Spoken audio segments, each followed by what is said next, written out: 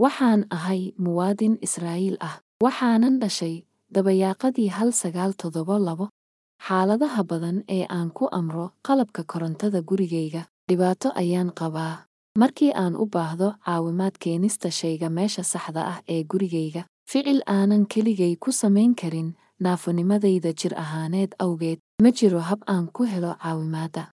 Kaliya waxaan ku noolahay oo ma haysto qof kale oo caawiya, mana jiro urur ama xafiis dowladeed oo ku yaal gobolka Israa'iil oo gacan ka geysan kara kiiskaas. Waxaan sidoo kale tilmaamayaa in shirkadaha soo saara ama qaada qalabka korontada ee Israa'iil ay si adag u diidaan inay caawiyaan, iyo xitaa haddii ay bixiyaan lacag bixintooda.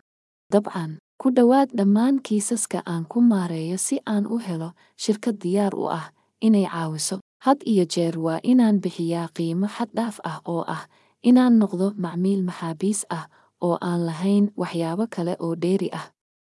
Tani waa kiiska ilaa wakhtiga qoraalka, Sebtembar 9, 2023 ee gobolka Israa'iil. Ma aqaan waxa xaaladdu ka jirto aaggan dalalka ama gobollada adduunka. Si kastaba, waxaan ugu baaqayaa shirkadaha soo saara ama qaada qalabka korontada inay siiyaan naafada adeegga rakibaadda ama keenista shayga meel gaar ah oo guriga ah iyo inay ka fogaadaan xaqiiqda oo dhan. Halkan ayaan ku sharaxay.